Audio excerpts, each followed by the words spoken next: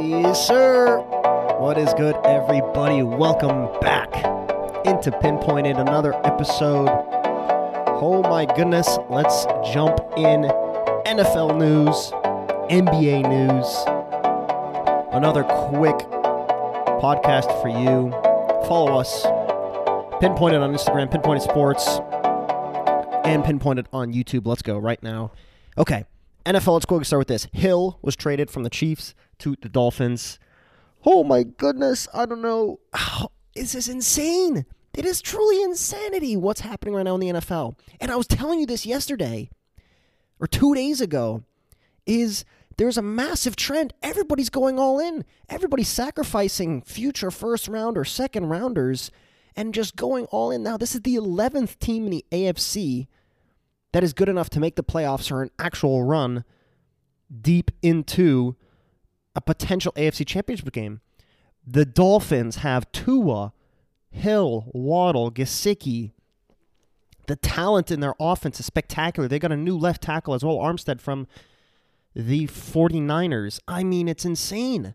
So them and the Bills now easily run the AFC East. They really pose a threat to the Bills. Bills are probably ranked number one if I were to guess, just because the Chiefs got a little worse. But let me. It's hard to say who won this trade between the Chiefs and the Dolphins because the Chiefs got a first rounder, a second rounder, a fourth, and a fourth and sixth next year.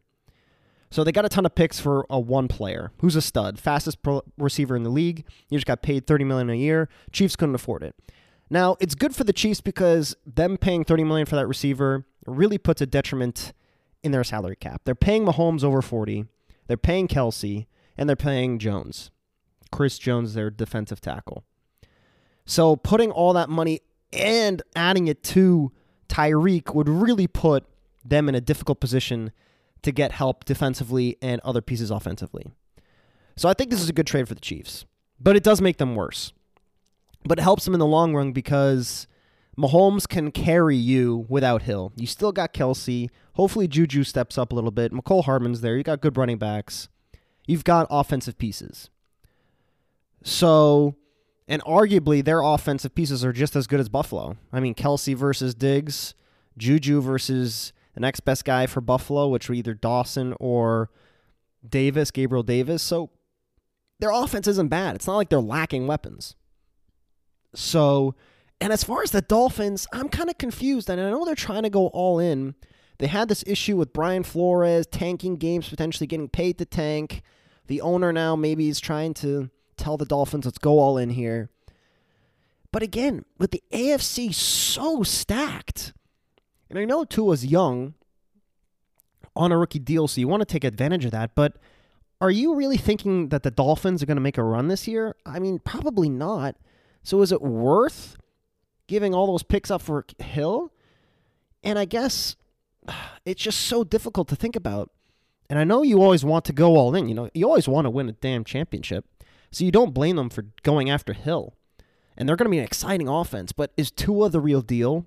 They kept going back and forth. They weren't even sure about Tua until they finally committed to him. And, you know, are the Dolphins really the real deal? So sending all those picks to the Chiefs is going to be interesting. The Chiefs, on the other hand, I mean, they only got a 29th in the first round. The second round's a 50. So they got some decent value out of that. But how much is that going to help the Chiefs? So it's a very difficult trade to decipher because on one hand it's positive, on one hand it's negative. For the Chiefs, long term it's good because they don't pay three players over freaking 70, 80 million. And it's necessary in a salary cap league, unfortunately. And for the Dolphins, are the Dolphins really going to make it to the AFC Championship game? If they don't in the next couple years, how much of this is wasted? And the AFC is so stacked. Right now, Chargers, potentially the Broncos are leading in the AFC West, and the Chiefs kind of took a step back now. The Bills are favorites. Ravens are favorites. I mean, goodness me. And talk about the Patriots, man. The Patriots are off the map. They're in contention for third to fourth in that freaking division, AFC East. I have no faith in the Patriots. That will be a podcast for another day. But until I see something from the New England Patriots, they are done. You heard it here first. They are done, done. Okay, transition to this. NBA. The massive news coming from New York is Kyrie Irving is going to be able to play in the home games as the potential vaccine mandate is going to be rescinded. So now the Nets, oh boy, they are back. And I mean, they are back. You've got KD, Kyrie in every single game now. And whenever Ben Simmons comes back, that immensely makes them better, no matter what you say, even if they haven't played together at all. 6'10", can facilitate, play defense. I was down on the Nets a couple weeks ago, but dude, the only caveat was that Kyrie wasn't going to be able to play home games. But now he is, and now this puts an exponential amount of pressure in the standings because you do not want to play the Nets in the first round. The Nets are right now the 8th seed. 2 games back of the Raptors for the 7th, and 3 games back of 6th of the Cavs. And there are 10 games left. And they play, right now they're playing the Grizzlies, which they are losing. They have to play the Heat, which is a tough game, and they play they play the Bucks. The only 2 tough games remaining. And then they win the rest of the 7. So, can they overtake Toronto? Potentially. And if they get to the 7th seed, they play Toronto, which will be probably the 8th seed.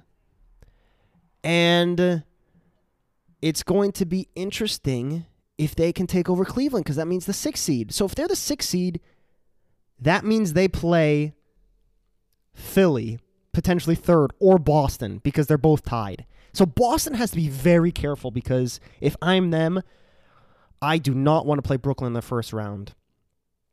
And Brooklyn has a chance to most likely, if they play in the play-in in 7th or 8th, which is most likely, they will win and be the 7th seed, and they will play the 2nd seed. And Boston, Milwaukee, and Philly are all either the 2nd or a half game back of 2nd place. And ideally, you want to be 1st to avoid Brooklyn. But my goodness, the Celtics and the Bucks or the 76ers are going to be in real trouble because one of those teams will have to play Brooklyn. And you're going to have to play a game of chicken almost to avoid that seeding. So if I'm Boston, I'm continuously winning. I'm going to try to get the number 2 seed. And just hope Brooklyn starts to win, because if they don't, 7 plays the 2 seed.